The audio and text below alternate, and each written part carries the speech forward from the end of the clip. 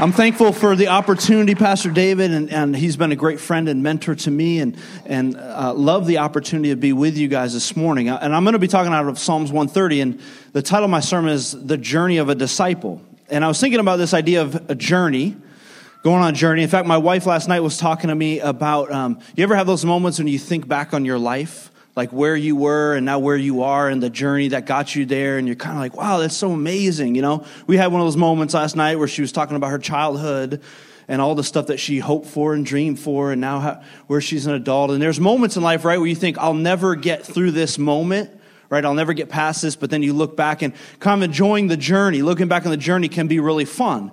But then there's also moments where you realize the harsh realities of the journey. And in fact, I feel like as you get older, this happens more and more often. I recently had one of these moments where I thought about the journey and I was a little bit frustrated with where the journey had brought me.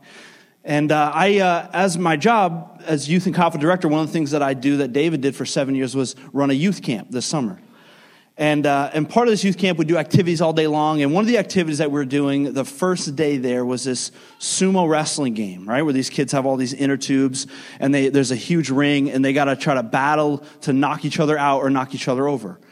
And so they're in there battling and I'm on the sidelines watching like a good DYD.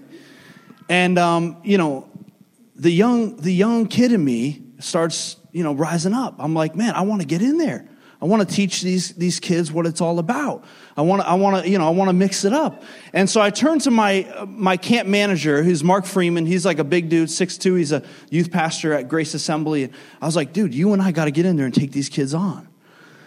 And he turns to me and he goes, dude, that's not a good idea. And I'm like, what are you talking about? I'm like, we got to get in there and take these kids on. And then he says these words to me. He goes, David would never have done that. So here's the thing. I'm like, all right, I got to make my mark in here. Like these kids, David is a hard dude. He's a hard shoes to fill, right? Like these kids love David. He always knows the right thing to say. He's Johnny on the spot. He runs these events really well. This is my first year. Like I got to do something. And there's part of me that thinks, man, I got to make sure these kids have a little bit of fear of the DYD in them.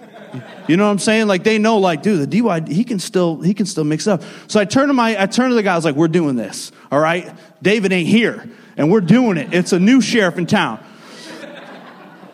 So I go to the rec team. I'm like, all right, hey, next round, tell all the teams, there's 8 teams, to send their best guys in, their best guys. And then they have to take on us two. Whoever survives gets points.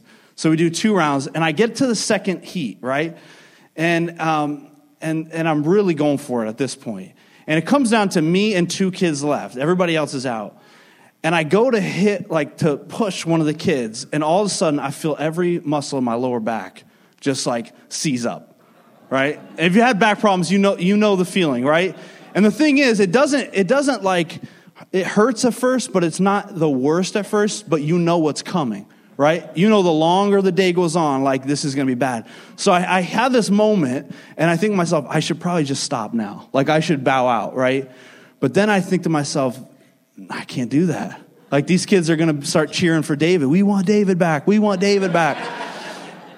So I'm like, all right, I can't give up. So I go and I battle. You should know I end up knocking both of them out, and I win. I just wanted you to know that little piece of the story, and I get done, and it's like, yeah, I'm a winner. But inside, I'm like, no, you're a loser.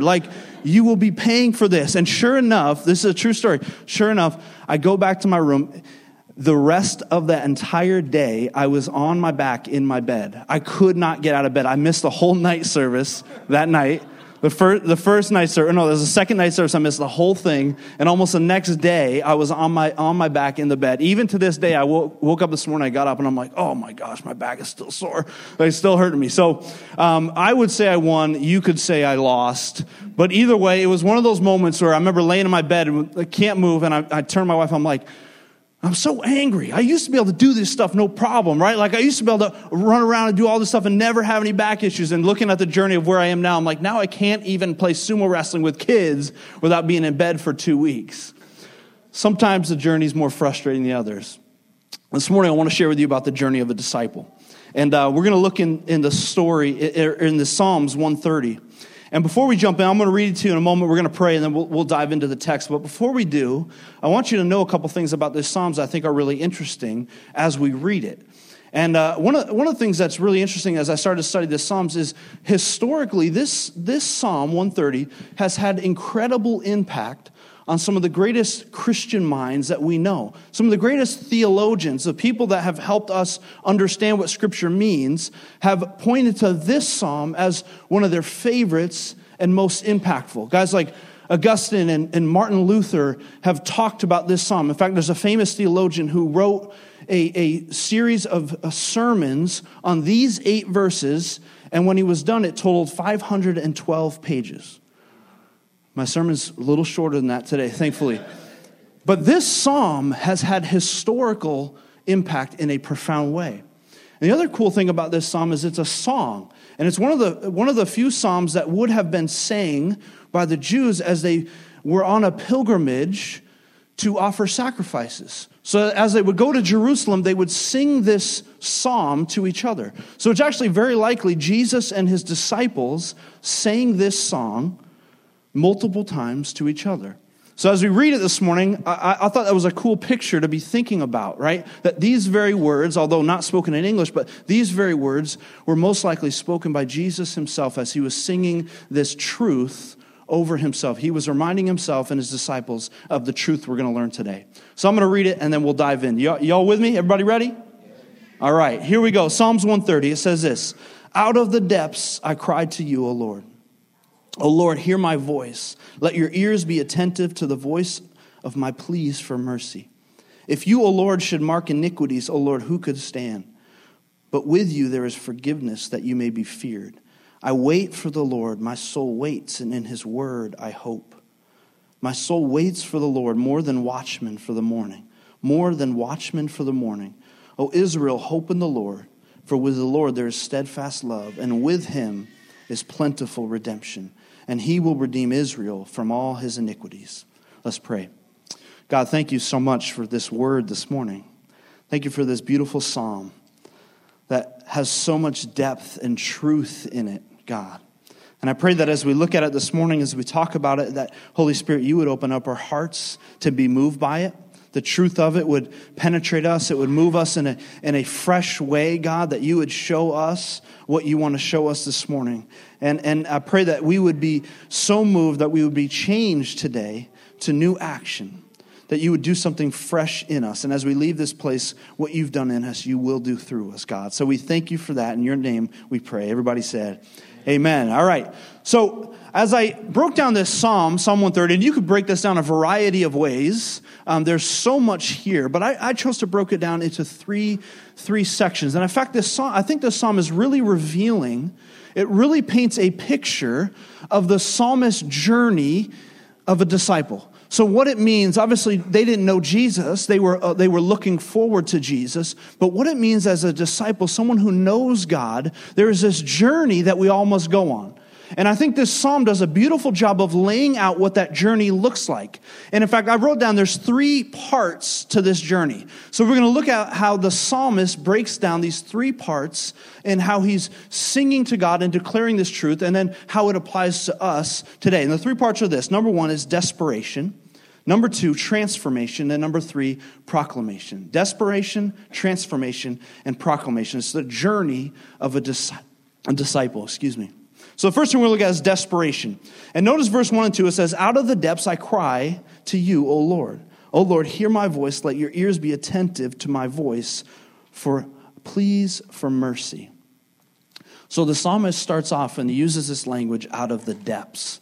Right? He is describing, he is crying out in his hearts of the reality of how he feels about his life. He feels in the depths. He feels absolutely there is nothing else for him. And notice what he's crying to, right? It's this moment of absolute desperation where he goes, God, you're the only thing. You are the only thing. Nothing else will work. Nothing else that I can reach for or try will work. He's at the very bottom, the very moment of desperation when he's probably tried everything else. He's gone everywhere else, and he's realized the fruitlessness of it. And now he is crying out to God, and he's begging God to hear him in his uttermost desperation. That's the moment that this psalmist is at. Now, I don't know about you, but sometimes we have a hard time reaching moments of desperation. I think the reason is because we can convince ourselves really easily that things aren't as bad as they really are, right? Like, I don't know about you, but I have been on a endless journey of trying to lose weight.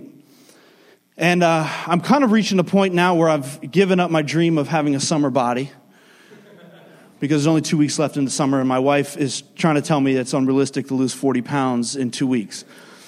So I've kind of given up that dream. Now I'm looking to next summer. David and I think we're going to get on that next summer. But when you think about it, I had this moment, right? And I think one of the reasons it's so hard for me or anybody to lose weight is we can really convince ourselves that it's not as bad as it really is, right? Like you see pictures of yourself, and in every picture, of course, today, like you stand at the right angle. You know what I mean? You suck it in. You're like, you put your shirt down, whatever, the right angle, and then you filter that thing so it looks really good. And you see, you're like, oh man, I'm looking pretty good. Like it's not, and then the other thing is like, you can hide it well.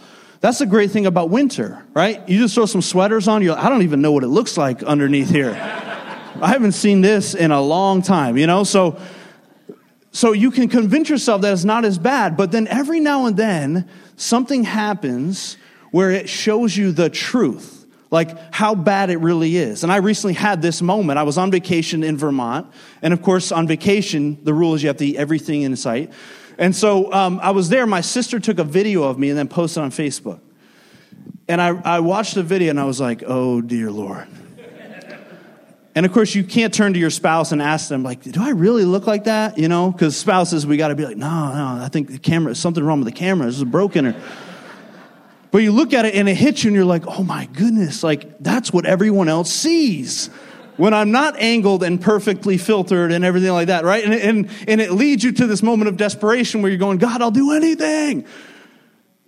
Sometimes we need these moments of desperation, right? We have a hard time getting there because we convince ourselves we're not really as bad as we think we are.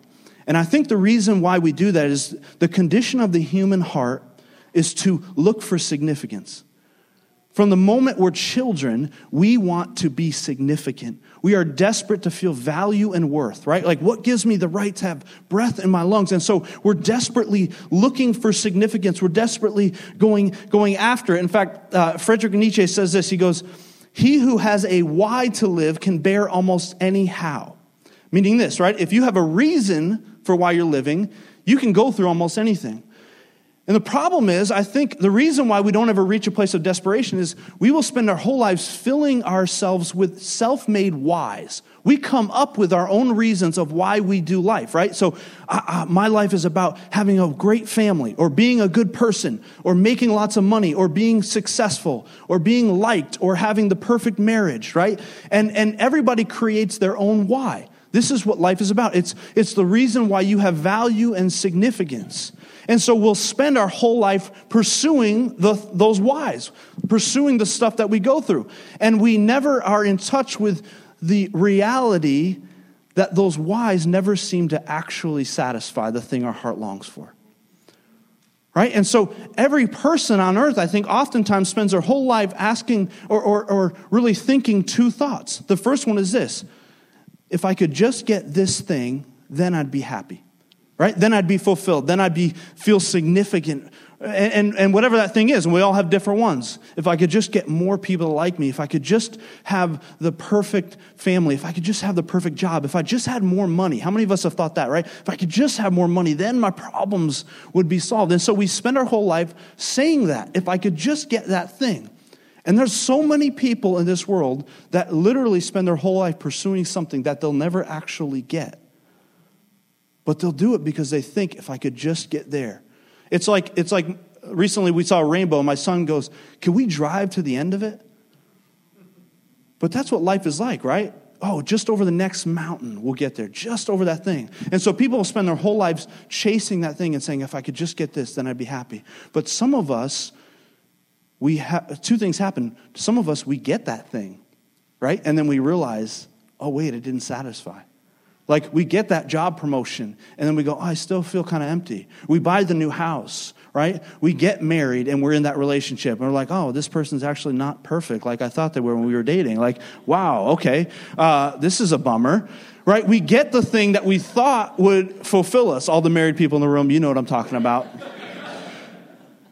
We get it, and then we go, oh, wow, okay, I had kids, and they're stupid a lot of times and not perfect. I thought they would be, right? Whatever the thing is. And so what we do is we shift. We go to something else. We go, okay, well, I guess it's not here. Let me find something else.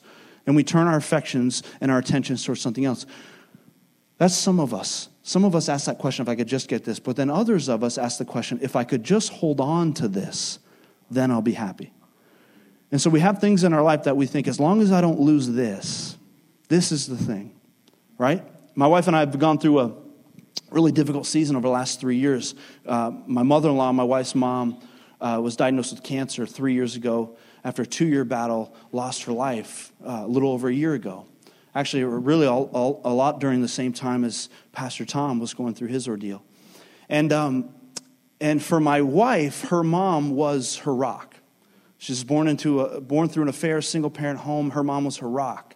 Right? She was everything. She was if you have this person in your family, you know the person who holds the family together, right? The glue. They're the ones. They're the one you lean on. They're the stability. They're the one you feel secure. It's like, well, if everything goes wrong, at least I've got mom or dad or grandma or grandpa or whatever. She was that for us. She was that for my wife. And so when she passed at 56, we're looking at our kids and going, okay, now my kids aren't going to have their grandma, right? And how are we going to live life? And it's this moment of going, the one thing, right? I could lose everything else, but this is the one thing, God, I don't want to lose, and now all of a sudden it's gone. And how do you respond in those moments? See, many of us have those things, right? I'll take anything you want, but as long as I don't lose this. As long as I don't lose this. So we either spend our whole life chasing things, saying, if I got this, I'd be happy, or we spend our whole life holding on to what we have and saying, as long as I don't lose this, I'd be happy. And we become slaves to it. And the irony is, it never actually satisfies, but we blind ourselves to think a little bit more or a little bit further, and we'll get there. See, the psalmist in this moment, he reaches a point where he realizes nothing in life that I've done works. And he's absolutely desperate. There's this reference to a pit, right? In the depths, it's this reference to a pit. And the funny thing is, there's this idea of lowering down a rope into a pit. But if we're going to be a disciple of Jesus, if we're going to go on the journey of becoming more like Jesus, this moment has to happen. It's essential. Because here's the thing, you will never reach for a rope. You'll never even realize you need a rope unless you first realize you're in a pit. Unless you first realize that everything you've done in your life to try to gain significance or worth or value or identity will never satisfy until you realize that, and that breaks you and you realize, I can't do it. Until you come to that place of desperation, you will never really be on the journey of discipleship. So the first thing is this, desperation. We got to become desperate and know he's the only one. The second truth we see here, and the second part of this journey is transformation. Transformation. So you read up in verse 3, he says, if you, O Lord, should mark iniquities, O Lord, who could stand?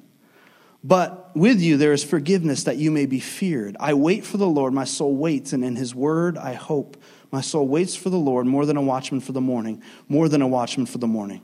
So the psalmist starts to shift, right? He shifts from this words of desperation, and all of a sudden we start to see this transformation happening in his life. And it's a transformation that has to happen in every disciple of Jesus' life. And he starts to use this language. And I think one of the things that's happening here is there's a recognition of two things. There's a recognition of who he is, the reality of who he is. Right? Notice the words that he uses. He goes, if you were to mark iniquities, who could stand?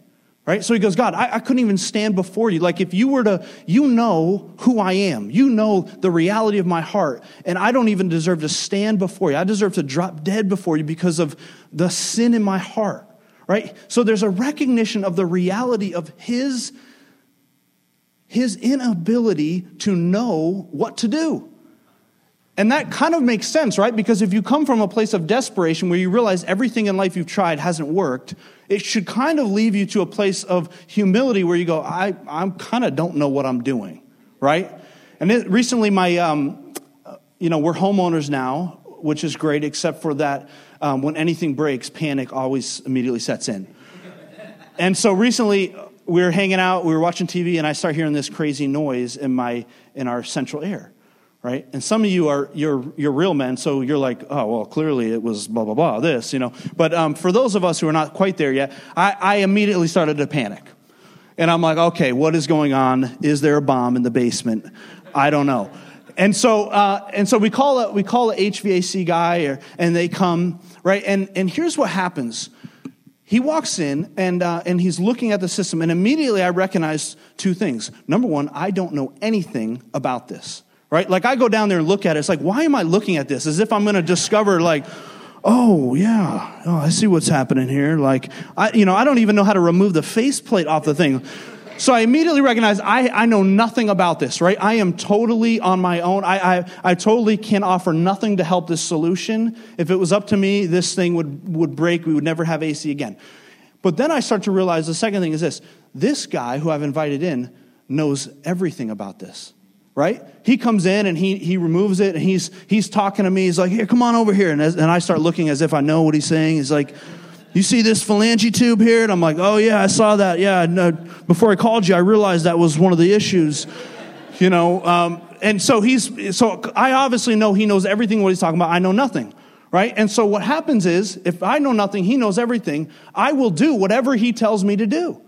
Right? So he could say to me, you know what, you need to order a flux capacitor for this to get this thing back on track. And I'd be like, all right, flux capacitor, let me write that down. Is that on Sharper Image or is that like an Amazon thing? Like, where do I...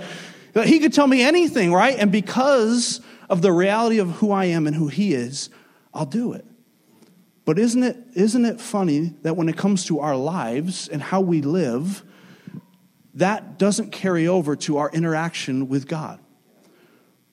See, the psalmist had this understanding of who he was. God, I don't know what I'm doing.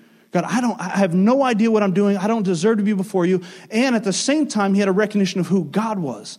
God, you are all powerful. You're the one who knows everything, right? You're the one who marks iniquities, right? You are the one who knows it all. You know the details of my heart. You're the one who designed me, right? You made me for a purpose. Therefore, you know how I should live. You know what's best for me. The psalmist recognized this, right? And he talks about, I will wait for the Lord. My soul waits, and in his word I hope. What he's saying there is, in God's truth, that's where I put my hope.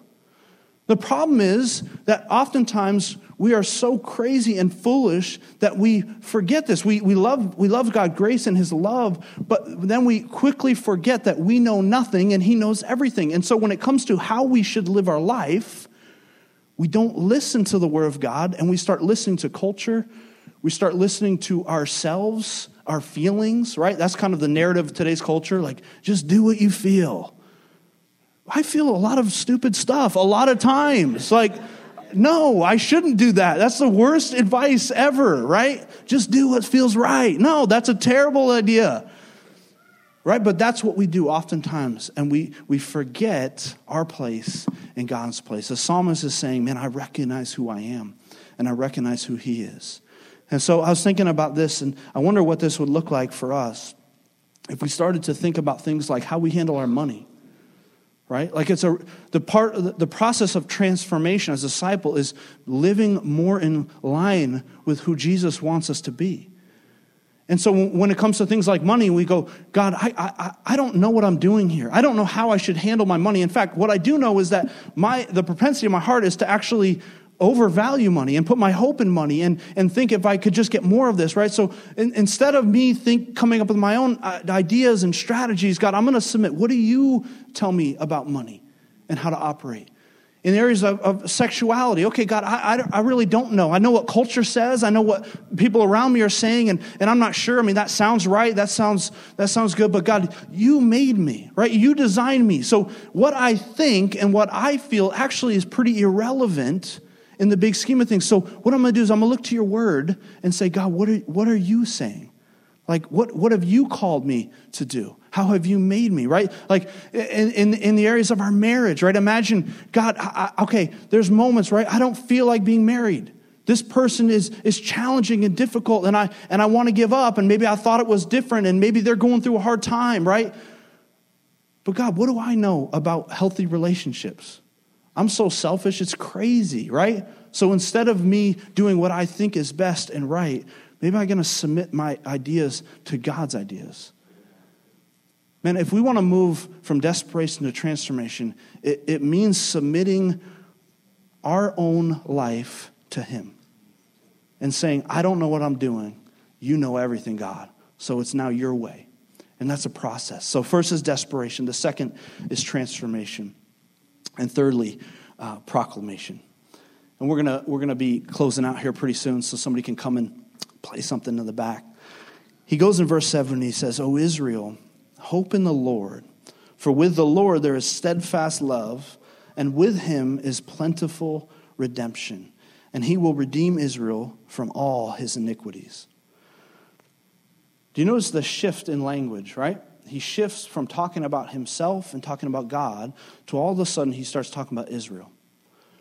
And what's happening is he's starting to declare the truths that he has experienced in his life, and he's proclaiming those truths to his family, the people that he was in relationship with. Israel was God's people. Right? It was the body. It was his church, right? This is his family. And he starts to proclaim what God has done in him. And you heard Pastor David use this language before. And now God starts to do it through him, right? And what this tells us is, among many things, the end result of discipleship journey in anyone's life is always proclamation.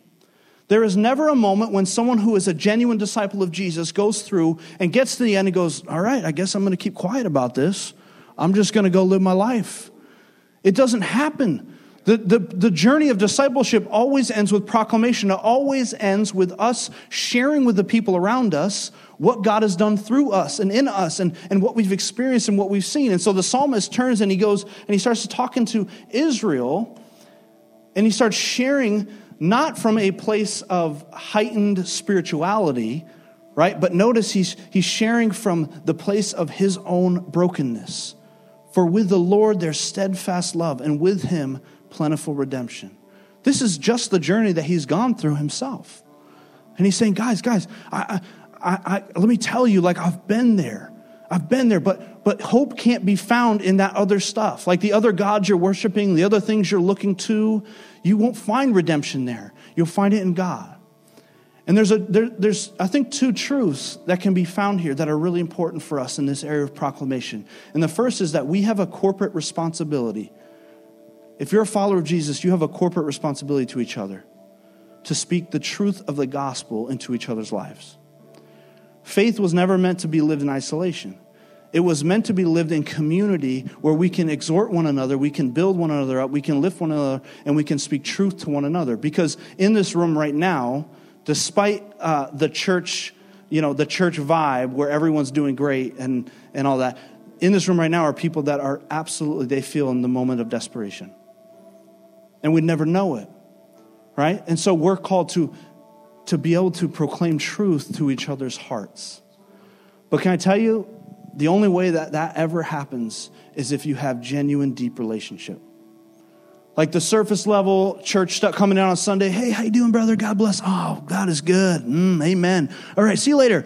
That doesn't work. There's no speaking truth to each other in a way that really profoundly impacts our hearts when that is the level of relationship that we have. We're called to be a family. There's got to be a deeper response. And so some of the questions that you could ask yourself is, when do I come here and think about my family and go, you know what, I'm going to invite someone into my home.